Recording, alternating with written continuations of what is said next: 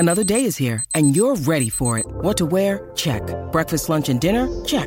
Planning for what's next and how to save for it? That's where Bank of America can help. For your financial to-dos, Bank of America has experts ready to help get you closer to your goals. Get started at one of our local financial centers or 24/7 in our mobile banking app. Find a location near you at bankofamerica.com/talktous. What would you like the power to do?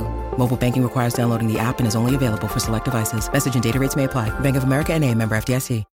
When you need mealtime inspiration, it's worth shopping Kroger, where you'll find over 30,000 mouth-watering choices that excite your inner foodie. And no matter what tasty choice you make, you'll enjoy our everyday low prices, plus extra ways to save, like digital coupons worth over $600 each week. You can also save up to $1 off per gallon at the pump with fuel points. More savings and more inspiring flavors make shopping Kroger worth it every time. Kroger, fresh for everyone. Fuel restrictions apply.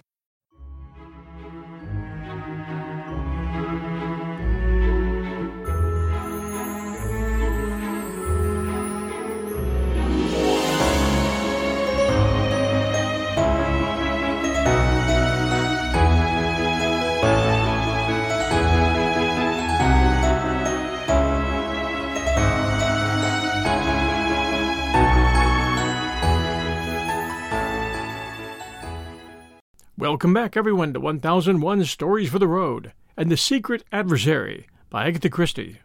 This is your host, John Hagedorn. Today, chapters 24 and 25 from The Secret Adversary by Agatha Christie.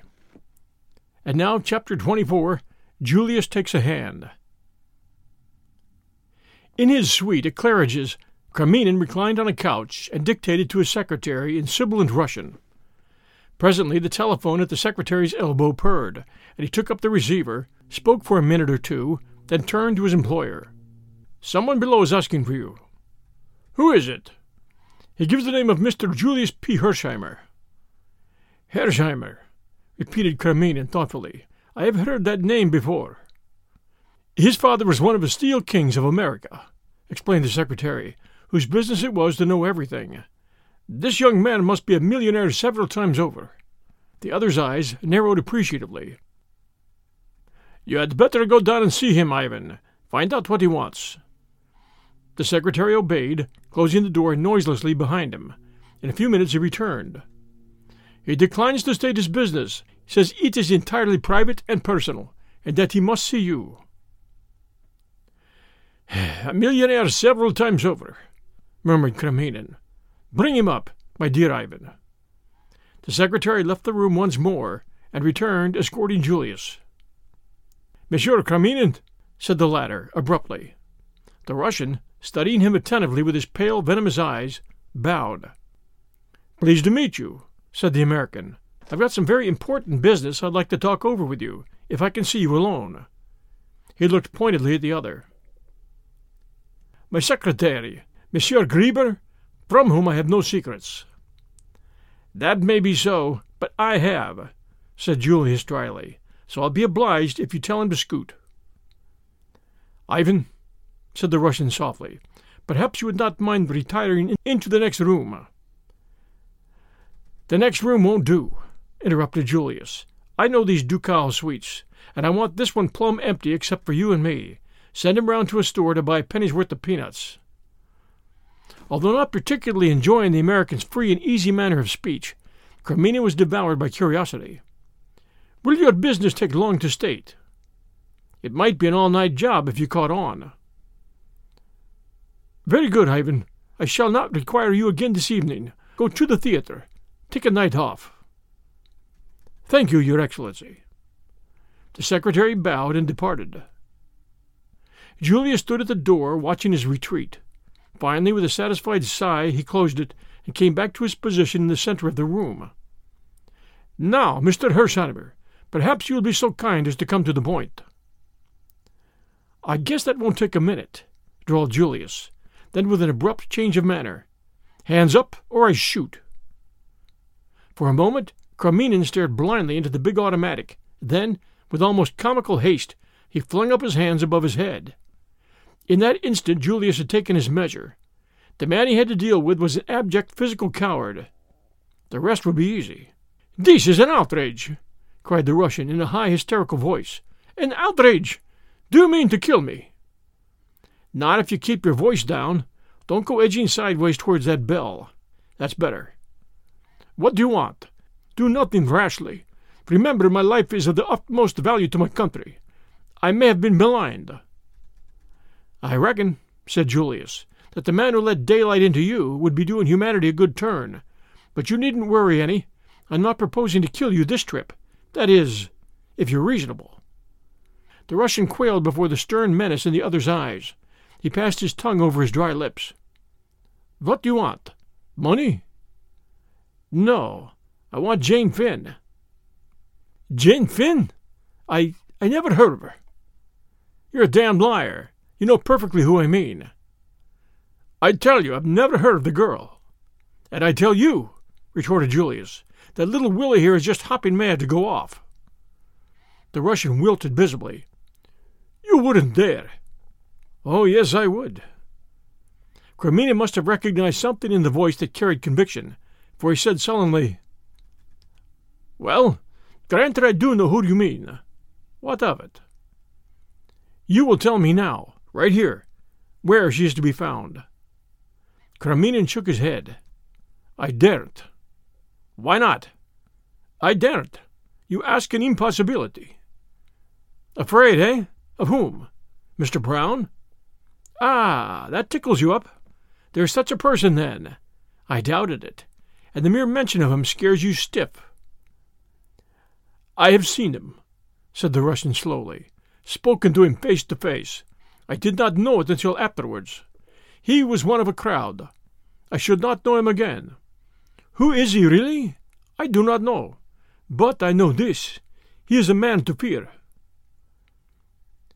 "He'll never know," said Julius. "He knows everything, and his vengeance is swift. Even I, Creminin, would not be exempt." "Then you won't do as I ask you?" "You ask an impossibility." "Sure, that's a pity for you," said Julius cheerfully, "but the world in general will benefit." He raised the revolver. "Stop!" shrieked the Russian. "You cannot mean to shoot me." "Of course I do. I've always heard you revolutionists held life cheap, but it seems there is a difference when it's your own life in question. I gave you just one chance of saving your dirty skin, and that you wouldn't take." "They would kill me." "Well," said Julius pleasantly, "it's up to you. But I'll just say this. Little Willie here's a dead cert, and if I was you, I'd take a sporting chance with Mr. Brown." "You will hang if you shoot me," muttered the Russian irresolutely. "No, stranger, that's where you're wrong. You forget the dollars. A big crowd of solicitors will get busy, and they'll get some high-brow doctors on the job, and the end of it all will be that they'll say my brain was unhinged. I'll spend a few months in a quiet sanatorium, my mental health will improve, the doctors will declare me sane again, and all will end up happily for little Julius. I guess I can bear a few months' retirement in order to rid the world of you. But don't you kid yourself. I'll hang for it." The Russian believed him. Corrupt himself, he believed implicitly in the power of money. He had read of American murder trials running much on the lines indicated by Julius. He had bought and sold just as himself. This virile young American, with significant drawling voice, had the whip hand of him. "I'm going to count to 5, continued Julius, "and I guess, if you let me get past 4, you needn't worry any about Mr. Brown. Maybe he'll send some flowers to the funeral, but you won't smell them. Are you ready? I'll begin. 1, 2, 3, 4. Do not shoot! I will do all you wish." Julius lowered the revolver. "I thought you'd hear sense. Where is the girl?" "At Gatehouse in Kent. Ashley Priors, the place is called." "Is she a prisoner there?" "She's not allowed to leave the house, though it's safe enough, really. The little fool has lost her memory. Curse her." "That's been annoying for you and your friends, I reckon. What about the other girl, the one you decoyed away over a week ago?" "She is there, too," said the Russian sullenly. "That's good," said Julius. "Isn't it all panning out beautifully? And a lovely night for the run." "What run?" demanded Creminin, with a stare. Down to Gatehouse, sure. I hope you're fond of motoring. What do you mean? I refuse to go. Now, don't get mad. You must see I'm not such a kid as to leave you here. You'd ring up your friends on the telephone first thing. Ah, Julius observed the fall on the other's face. You see, you'd got it all fixed. No, sir, you're coming along with me. This your bedroom next door here? Walk right in. Little Willie and I'll come right behind. Put on a thick coat. It's cold out there. That's right. Fur-lined. Now we're ready. We'll walk downstairs and out through the hall to where my car's waiting. And don't you forget I've got you covered every inch of the way. I can shoot just as well through my coat pocket. One word, or a glance even, at one of those liveried menials, and there'll sure be a strange face in the sulphur and brimstone works. Together they descended the stairs and passed out to the waiting car. The Russian was shaking with rage. The hotel servants surrounded them. A cry hovered on his lips, but at the last minute his nerve failed him. The American was a man of his word. When they reached the car, Julius breathed a sigh of relief. The danger zone was past. Fear had successfully hypnotized the man by his side. "Get in," he ordered. Then, as he caught the other's sidelong glance, "No, the chauffeur won't help you any. Naval man. Was on a submarine in Russia when the revolution broke out. A brother of his was murdered by your people." "George." "Yes, sir." The chauffeur turned his head. "This gentleman is a Russian Bolshevik. We don't want to shoot him, but it might be necessary. You understand?" "Perfectly, sir." "I want to go to Gatehouse in Kent. Do you know the road?" "Yes, sir. It'll be about an hour and a half's run." "Make it an hour. I'm in a hurry." "I'll do my best, sir." The car shot forward through the traffic. Julius ensconced himself comfortably by the side of his victim. He kept his hand in the pocket of his coat, but his manner was urbane to the last degree. "There was a man I shot once in Arizona," he began cheerfully. At the end of the hour's run, the unfortunate Kremlin was more dead than alive. In succession to the anecdote of the Arizona man, there had been a tough from Frisco, and an episode in the Rockies. Julius's narrative style, if not strictly accurate, was picturesque. Slowing down, the chauffeur called over his shoulder that they were just coming into Gatehouse. Julius bade the Russian direct them. His plan was to drive straight up to the house. There, Kremlin was to ask for the two girls. Julius explained to him that little Willie would not be tolerant of failure. Kremlin, by this time, was as putty in the other's hands. The terrific pace they had come had still further unmanned him. He had given himself up for dead at every corner. The car swept up the drive and stopped before the porch. The chauffeur looked round for orders. "Turn the car first, George, then ring the bell and get back to your place. Keep the engine going and be ready to scoot like hell when I give the word." "Very good, sir." The front door was opened by the butler. Kremlin felt the muzzle of the revolver pressed against his ribs. "Now," hissed Julius, "and be careful." The Russian beckoned. His lips were white, and his voice was not very steady. "It is I, Kremlin. Bring down the girl at once. There is no time to lose." Whittington had come down the steps. He uttered an exclamation of astonishment at seeing the other. "You? What's up? Surely you know the plan." Kremlin interrupted him, using the words that have created many unnecessary panics. "We have been betrayed. Plans must be abandoned. We must save our own skins. The girl, and at once. It is our only chance." Whittington hesitated, but for hardly a moment. "You have orders? From him?" "Naturally. Should I be here otherwise? Hurry. There's no time to be lost. The other little fool had better come too." Whittington turned and ran back into the house. The agonizing minutes went by. Then 2 figures hastily huddled in cloaks appeared on the steps and were hustled into the car. The smaller of the two was inclined to resist, and Whittington shoved her in unceremoniously. Julius leaned forward, and in doing so the light from the open door lit up his face. Another man on the steps behind Whittington gave a startled exclamation. Concealment was at an end. "Get a move on, George!" shouted Julius. The chauffeur slipped at his clutch, and with a bound the car started. The man on the steps uttered an oath. His hand went to his pocket. There was a flash and a report. The bullet just missed the taller girl by an inch. "Get down, Jane!" cried Julius, Flat on the bottom of the car." He thrust her sharply forward, then standing up, he took careful aim and fired.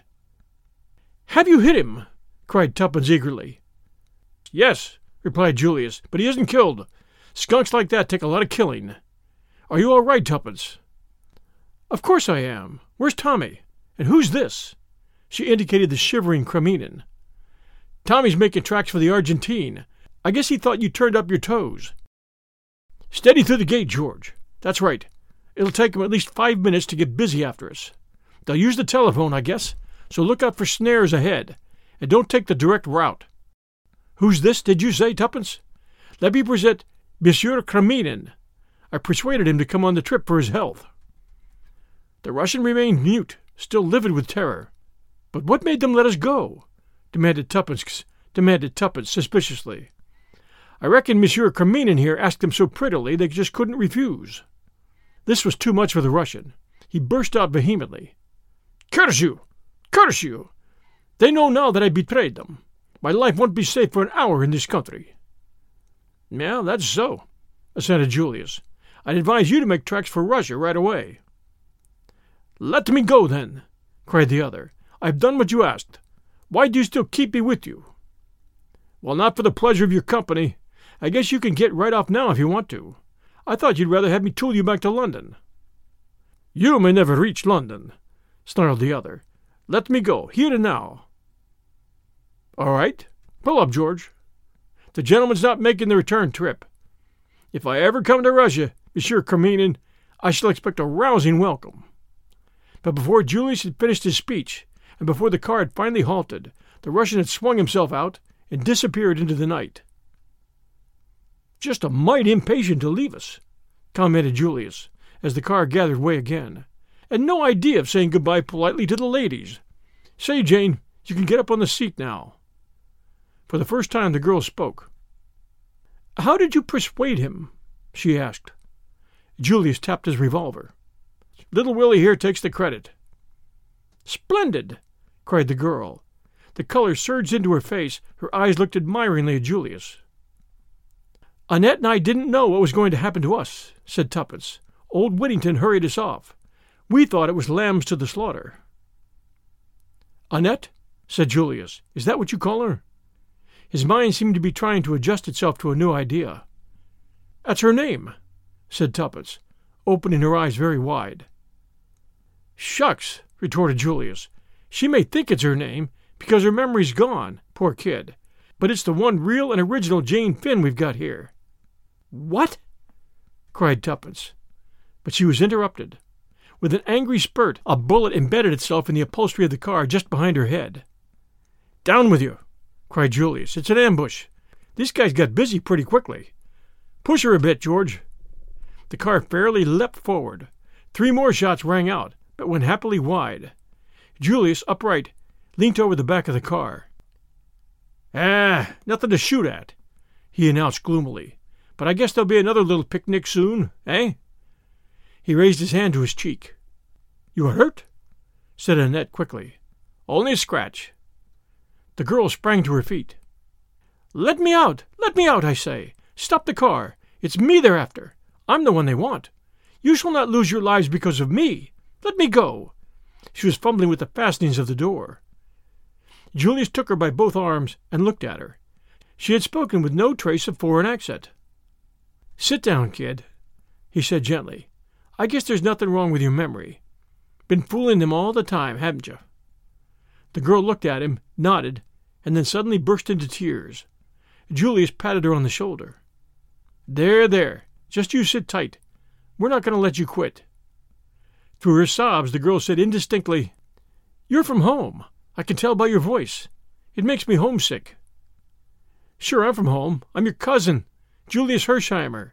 I came over to Europe on purpose to find you. And a pretty dance you've led me on." The car slackened speed. George spoke over his shoulder. "Crossroads here, sir. I'm not sure of the way."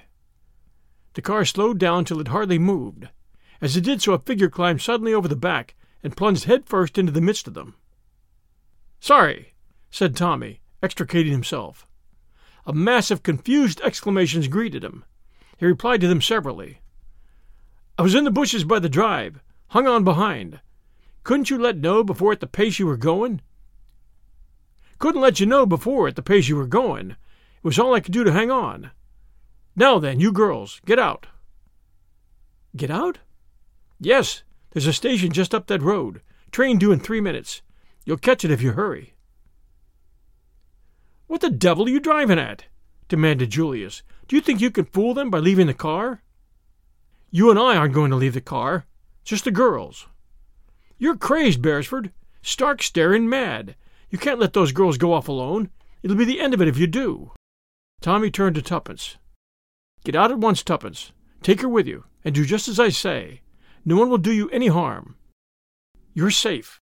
Take the train to London. Go straight to Sir James Peel Edgerton. Mr. Carter lives out of town, but you'll be safe with him. Darn you! Cried Julius. You're mad. Jane, stay where you are. With a sudden swift movement, Tommy snatched the revolver from Julius's hand and leveled it at him. Now will you believe I'm in earnest? Get out, both of you, and do as I say, or I'll shoot. Tuppence sprang out, dragging the unwilling Jane after her. Come on, it's all right. If Tommy's sure, he's sure. Be quick. We'll miss the train. They started running. Julius's pent-up rage burst forth. What the hell? Tommy interrupted him. Dry up. I want a few words with you, Mr. Julius Hersheimer. We'll return with Chapter 25, right after these sponsor messages. And now Chapter 25, Jane's Story. Her arm through Jane's, dragging her along, Tuppence reached the station. Her quick ears caught the sound of the approaching train. Hurry up, she panted, or we'll miss it. They arrived on the platform just as the train came to a standstill. Tuppence opened the door of an empty first-class compartment, and the two girls sank down breathless on the padded seats. A man looked in, then passed on to the next carriage. Jane started nervously. Her eyes dilated with terror. She looked questioningly at Tuppence. Is he one of them, do you think? She breathed. Tuppence shook her head. No, it's all right. She took Jane's hand in hers. Tommy wouldn't have told us to do this unless he was sure we'd be all right. But he doesn't know them as I do. The girl shivered. You can't understand. 5 years. 5 long years. Sometimes I thought I should go mad. Never mind, it's all over. Is it? The train was moving now, speeding through the night at a gradually increasing rate. Suddenly Jane Finn started up. What was that? I thought I saw a face looking in through the window. No, there's nothing. See? Tuppence went to the window and, lifting the strap, let the pane down. You're sure? Quite sure. The other seemed to feel some excuse was necessary. I guess I'm acting like a frightened rabbit, but I can't help it. If they caught me now, they'd... Her eyes opened wide and staring. Don't, implored Tuppence. Lie back, and don't think. You can be quite sure that Tommy would not have said it was safe if it wasn't. My cousin didn't think so. He didn't want us to do this. No, said Tuppence, rather embarrassed. What are you thinking of? Said Jane sharply. Why? Your voice was so queer. I was thinking of something, confessed Tuppence, but I don't want to tell you. Not now. I may be wrong, but I don't think so. It's just an idea that came into my head a long time ago. Tommy's got it too. I'm almost sure he has. But don't you worry. There'll be time enough for that later. And it mayn't be so at all. Do what I tell you. Lie back and don't think of anything. I'll try. The long lashes drooped over the hazel eyes. Tuppence, for her part, sat bolt upright, much in the attitude of a watchful terrier on guard. In spite of herself, she was nervous. Her eyes flashed continually from one window to the other. She noted the exact position of the communication cord. What it was that she feared, she would have been hard put to it to say, but in her own mind she was far from feeling the confidence displayed in her words. Not that she disbelieved in Tommy, but occasionally she was shaken with doubts as to whether anyone so simple and honest as he was could ever be a match for the fiendish subtlety of the arch-criminal. If they once reached Sir James Peel Edgerton in safety, all would be well. But would they reach him? Would not the silent forces of Mr. Brown already be assembling against them? Even that last picture of Tommy, revolver in hand, failed to comfort her. By now he might be overpowered, borne down by sheer force of numbers. Tuppence mapped out her plan of campaign. As the train at length drew slowly into Charing Cross, Jane Finn sat up with a start. "Have we arrived? I never thought we should." "Oh, I thought we'd get to London all right. If there's going to be any fun, now is when it will begin. Quick, get out. We'll nip into a taxi." In another minute they were passing the barrier, had paid the necessary fares, and were stepping into a taxi. "King's Cross," directed Tuppence. Then she gave a jump. A man looked in at the window, just as they started. She was almost certain it was the same man who had got into the carriage next to them. She had a horrible feeling of being slowly hemmed in on every side. "You see," she explained to Jane, "if they think we're going to Sir James, this will put them off the scent. Now they'll imagine we're going to Mr. Carter. His country place is north of London somewhere." Crossing Holborn there was a block, and the taxi was held up. This was what Tuppence had been waiting for. "Quick," she whispered, "open the right-hand door." The two girls stepped out into the traffic. 2 minutes later they were seated in another taxi and were retracing their steps, this time direct to Carlton House Terrace. "There," said Tuppence, with great satisfaction. "This ought to do them. I can't help thinking that I'm really rather clever. How that other taxi man will swear! But I took his number, and I'll send him a postal order tomorrow, so that he won't lose by it if he happens to be genuine. What's this thing?" There was a grinding noise and a bump. Another taxi had collided with them. In a flash Tuppence was out on the pavement. A policeman was approaching.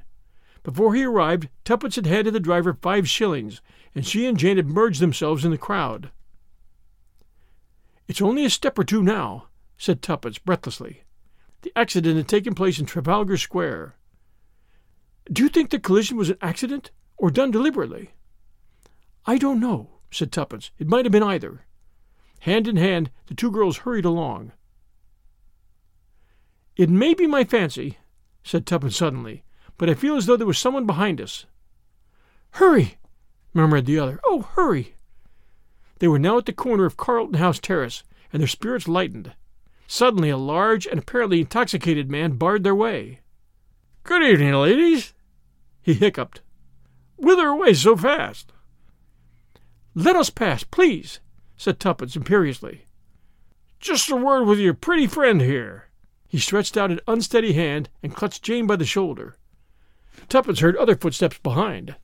She did not pause to ascertain whether they were friends or foes. Lowering her head, she repeated a maneuver of her childish days, and butted their aggressor full in the capacious middle. The success of those unsportsmanlike tactics was immediate. The man sat down abruptly on the pavement. Tuppence and Jane took to their heels. The house they sought was some way down. Other footsteps echoed behind them. Their breath was coming in choking gasps as they reached Sir James's door. Tuppence seized the bell, and Jane the knocker. The man who had stopped them reached the foot of the steps. For a moment he hesitated, and as he did so the door opened. They fell into the hall together. Sir James came forward from the library door. "Hullo, what's this?" He stepped forward and put his arm round Jane as she swayed uncertainly. He half carried her into the library and laid her on the leather couch.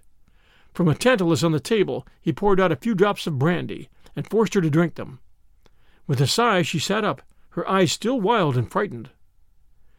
"It's all right. Don't be afraid, my child. You're quite safe." Her breath came more normally, and the color was returning to her cheeks. Sir James looked at Tuppence quizzically. "So, you're not dead, Miss Tuppence, any more than that Tommy boy of yours was." "The young adventurers take a lot of killing," boasted Tuppence. "So it seems," said Sir James dryly. "Am I right in thinking that the joint venture has ended in success, and that this—" he turned to the girl on the couch— "is Miss Jane Finn?" Jane sat up. "Yes," she said quietly. "I am Jane Finn, and I have a lot to tell you." "When you are stronger." "No, now." Her voice rose a little. "I shall feel safer when I've told everything." "As you please," said the lawyer. He sat down in one of the big armchairs facing the couch. In a low voice, Jane began her story. I came over on the Lusitania to take up a post in Paris. I was fearfully keen about the war, and just dying to help somehow or another. I had been studying French, and my teacher said they were wanting help in a hospital in Paris, so I wrote and offered my services, and they were accepted. I hadn't got any folk of my own, so it made it easy to arrange things. When the Lusitania was torpedoed, a man came up to me. I noticed him more than once, and I'd figured it out in my own mind that he was afraid of somebody or something. He asked me if I was a patriotic American, and told me he was carrying papers which were just life or death to the Allies. He asked me to take charge of them. I was to watch for an advertisement in the Times. If it didn't appear, I was to take them to the American ambassador. Most of what followed seems like a nightmare still. I see it in my dreams sometimes. I'll hurry over that part. Mr. Danvers had told me to watch out. He might have been shadowed from New York, but he didn't think so. At first I had no suspicions, but on the boat to Holyhead I began to get uneasy. There was one woman who had been very keen to look after me and chum up with me generally, a Mrs. Vandermeyer. At first I'd been only grateful to her for being so kind to me, but all the time I felt there was something about her I didn't like, and on the Irish boat I saw her talking to some queer-looking men, and from the way they looked, I saw that they were talking about me. I remembered that she'd been quite near me on the Lusitania when Mr. Danvers gave me the packet, and before that she'd tried to talk to him once or twice. I began to get scared, but I didn't quite see what to do. I had a wild idea of stopping at Holyhead and not going on to London that day, but I soon saw that that would be plumb foolishness. The only thing was to act as though I'd noticed nothing and hope for the best. I couldn't see how they could get me if I was on my guard. One thing I'd done already as a precaution, ripped open the oilskin packet and substituted blank paper, and then sewn it up again. So if anyone did manage to rob me of it, it wouldn't matter. What to do with the real thing worried me no end. Finally I opened it out flat. There were only 2 sheets, and laid it between 2 of the advertisement pages of a magazine. I stuck the 2 pages together round the edge with some gum off an envelope. I carried the magazine carelessly stuffed into the pocket of my ulster. At Holyhead I tried to get into a carriage with people that looked all right, but in a queer way there seemed always to be a crowd round me, shoving and pushing me just the way I didn't want to go. There was something uncanny and frightening about it. In the end I found myself in a carriage with Mrs. Vandermeyer after all. I went out into the corridor, but all the other carriages were full, so I had to go back and sit down. I consoled myself with the thought that there were other people in the carriage. There was quite a nice-looking man and his wife sitting just opposite, so I felt almost happy about it until just outside London. I had leaned back and closed my eyes. I guess they thought I was asleep, but my eyes weren't quite shut, and suddenly I saw the nice-looking man get something out of his bag and hand it to Mrs. Vandermeyer, and as he did so, he winked. I can't tell you how that wink sort of froze me through and through.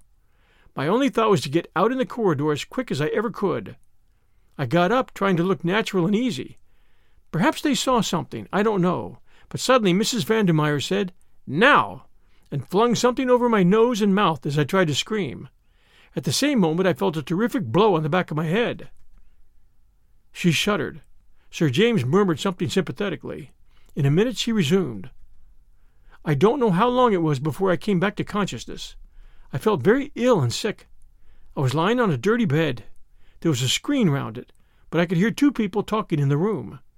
Mrs. Vandermeyer was one of them. I tried to listen, but at first I couldn't take much in. When at last I did begin to grasp what was going on, I was just terrified. I wonder I didn't scream right out, there and then. They hadn't found the papers. They'd got the oilskin packet with the blanks, and they were just hopping mad. They didn't know whether I'd changed the papers, or whether Danvers had been carrying a dummy message, while the real one was sent another way. They spoke of, and she closed her eyes, torturing me to find out. I'd never known what fear, really sickening fear, was before. Once they came to look at me. I shut my eyes and pretended to be still unconscious, but I was afraid they'd hear the beating of my heart. However, they went away again. I began thinking madly. What could I do? I knew I wouldn't be able to stand up against torture very long. Suddenly something put the thought of loss of memory into my head. The subject had always interested me, and I'd read an awful lot about it. I had the whole thing at my fingertips. If only I could succeed in carrying the bluff through, it might save me. I said a prayer and drew a long breath. Then I opened my eyes and started babbling in French. Mrs. Vandermeyer came round the screen at once. Her face was so wicked I nearly died, but I smiled up at her doubtfully and asked her in French where I was. It puzzled her, I could see. She called the man she'd been talking to. He stood by the screen with his face in shadow. He spoke to me in French.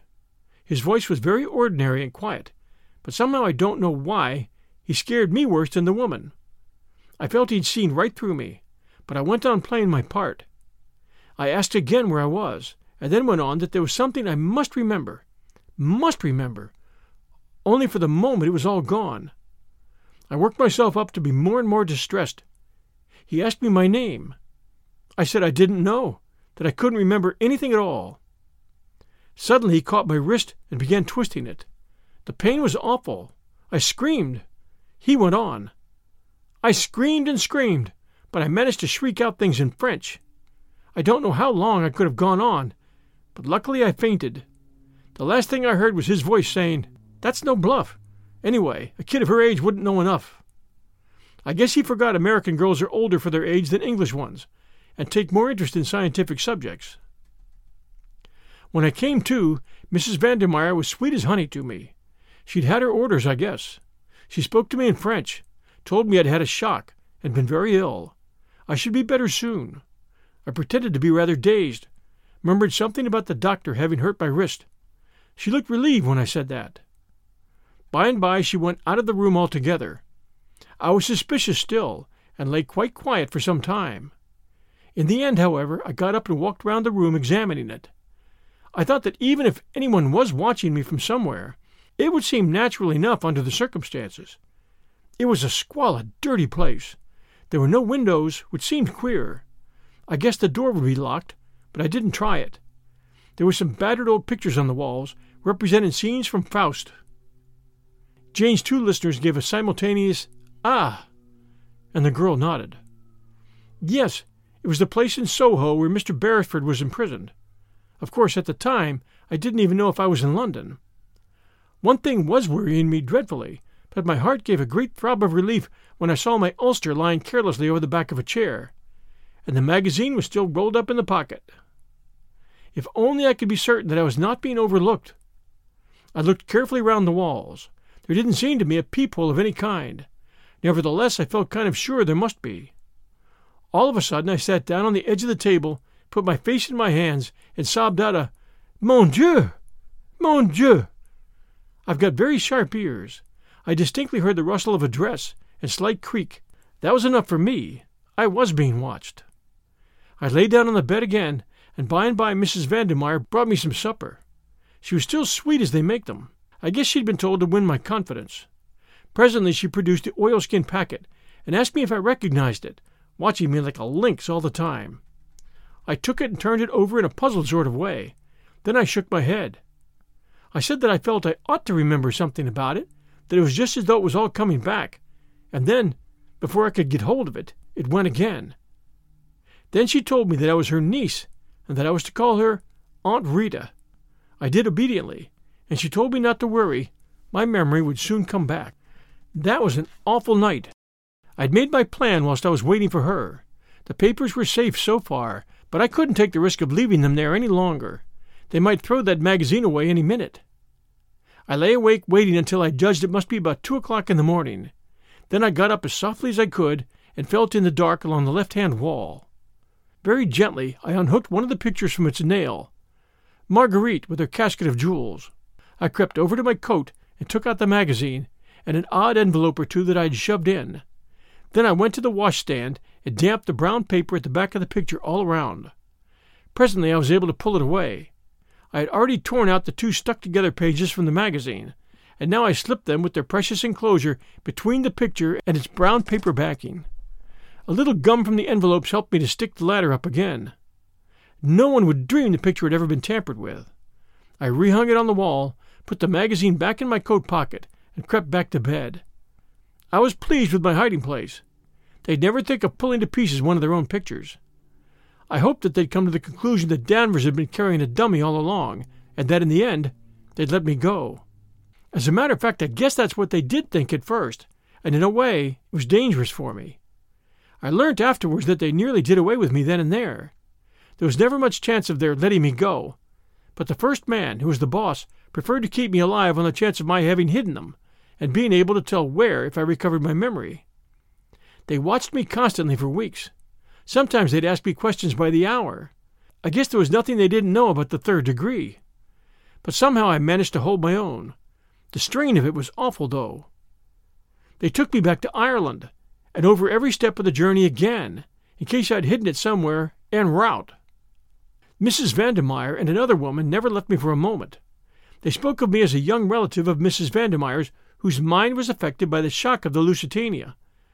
There was no one I could appeal to for help without giving myself away to them, and if I risked it and failed, and Mrs. Vandermeyer looked so rich and so beautifully dressed that I felt convinced they'd take her word against mine, and think it was part of my mental trouble to think myself persecuted. I felt that the horrors in store for me would be too awful once they knew I'd been only shamming. Sir James nodded comprehendingly. Mrs. Vandermeyer was a woman of great personality. With that and her social position, she would have had little difficulty in imposing her point of view in preference to yours. Your sensational accusations against her would not easily have found credence. That's what I thought. It ended in my being sent to a sanatorium at Bournemouth. I couldn't make up my mind at first whether it was a sham affair or genuine. A hospital nurse had charge of me. I was a special patient. She seemed so nice and normal that at last I determined to confide in her. A merciful providence just saved me in time from falling into the trap. My door happened to be ajar, and heard her talking to someone in the passage. She was one of them. They still fancied it might be a bluff on my part, and she was put in charge of me to make sure. After that, my nerve went completely. I dared trust nobody. I think I almost hypnotized myself. After a while, I almost forgot that I was really Jane Finn. I was so bent on playing the part of Janet Vandermeyer that my nerves began to play me tricks. I became really ill. For months I sank into a sort of stupor. I felt sure I should die soon, and that nothing really mattered. A sane person shut up in a lunatic asylum often ends by becoming insane, they say. I guess I was like that. Playing my part had become second nature to me. I wasn't even unhappy in the end, just apathetic. Nothing seemed to matter. And the years went on. And then suddenly things seemed to change. Mrs. Vandermeyer came down from London. She and the doctor asked me questions, experimented with various treatments. There was some talk of sending me to a specialist in Paris. In the end, they dare not risk it. I overheard something that seemed to show that other people, friends, were looking for me. I learnt later that the nurse who had looked after me went to Paris and consulted a specialist, representing herself to be me. He put her through some searching tests and exposed her loss of memory to be fraudulent. But she had taken a note of his methods and reproduced them on me. I dare say I couldn't have deceived the specialist for a minute. A man who has made a lifelong study of a thing is unique. But I managed once again to hold my own with them. The fact that I had not thought of myself as Jane Finn for so long made it easier. One night I was whisked off to London at a moment's notice. They took me back to the house in Soho. Once I got away from the sanatorium, I felt different, as though something in me that had been buried for a long time was waking up again. They sent me in to wait on Mr. Beresford. Of course, I didn't know his name then. I was suspicious. I thought it was another trap. But he looked so honest, I could hardly believe it. However, I was careful in all I said, for I knew we couldn't be overheard. There's a small hole high up in the wall. But on the Sunday afternoon, a message was brought into the house. They were all very disturbed. Without their knowing, I listened. Word had come that he was to be killed. I needn't tell the next part because you know it. I thought I'd have time to rush up and get the papers from their hiding place, but I was caught. So I screamed out that he was escaping, and I said I wanted to go back to Marguerite. I shouted the name 3 times very loud. I knew the others would think I met Mrs. Vandermeyer, but I hoped it might make Mr. Beresford think of the picture. He had unhooked one the first day. That's what made me hesitate to trust him. She paused. Then the papers, said Sir James slowly, are still in the back of the picture in that room. Yes. The girl had sunk back on the sofa, exhausted with the strain of the long story. Sir James rose to his feet. He looked at his watch. "Come, we must go at night. We must go at once." "Tonight?" queried Tuppence, surprised. "Tomorrow may be too late," said Sir James gravely. "Besides, by going tonight we have the chance of capturing that great man and supercriminal, Mr. Brown." There was dead silence, and Sir James continued, "You have been followed here. Not a doubt of it. When we leave the house, we shall be followed again, but not molested, for it is Mr. Brown's plan that we are to lead him. But the Soho house is under police supervision night and day. There are several men watching it. When we enter that house, Mr. Brown will not draw back. He will risk all, on the chance of obtaining the spark to fire his mine. And he fancies the risk not great, since he will enter in the guise of a friend." Tuppence flushed, then opened her mouth impulsively. "But there's something you don't know, that we haven't told you." Her eyes dwelt on Jane in perplexity. "What is that?" asked the other sharply. "No hesitations, Miss Tuppence. We need to be sure of our going." But Tuppence for once seemed tongue-tied. "It's so difficult, you see, if I'm wrong. Oh, it would be dreadful." She made a grimace at the unconscious Jane. "Never forgive me," she observed cryptically. "You want me to help you out, eh?" "Yes, please. You know who Mr. Brown is, don't you?" "Yes," said Sir James gravely. "At last I do." "At last?" queried Tuppence doubtfully. "Oh, but I thought—" She paused. "You thought correctly, Miss Tuppence. I have been morally certain of his identity for some time, ever since the night of Mrs. Vandermeyer's mysterious death." "Ah!" breathed Tuppence. "For there we are up against the logic of facts. There are only two solutions. Either the chloral was administered by her own hand, which theory I reject utterly, or else—" "Yes?" "Or else it was administered in the brandy you gave her. Only 3 people touched that brandy: you, Miss Tuppence, I myself, and one other. Mr. Julius Hersheimer." Jane Finn stirred and sat up, regarding the speaker with wide, astonished eyes. At first the thing seemed utterly impossible. Mr. Hersheimer, as the son of a prominent millionaire, was a well-known figure in America. It seemed utterly impossible that he and Mr. Brown could be one and the same. But you cannot escape from the logic of facts. Since the thing was so, it must be accepted. Remember Mrs. Vandermeyer's sudden and inexplicable agitation. Another proof, if proof was needed. I took an early opportunity of giving you a hint. From some words of Mr. Hersheimer's at Manchester, I gathered that you had understood and acted upon that hint. Then I set to work to prove the impossible possible. Mr. Beresford rang me up and told me, what I had already suspected, that the photograph of Miss Jane Finn had never really been out of Mr. Hersheimer's possession." But the girl interrupted. Springing to her feet, she cried out angrily, "What do you mean? What are you trying to suggest? That Mr. Brown is Julius? Julius? My own cousin?" "No, Miss Finn," said Sir James, unexpectedly. "Not your cousin.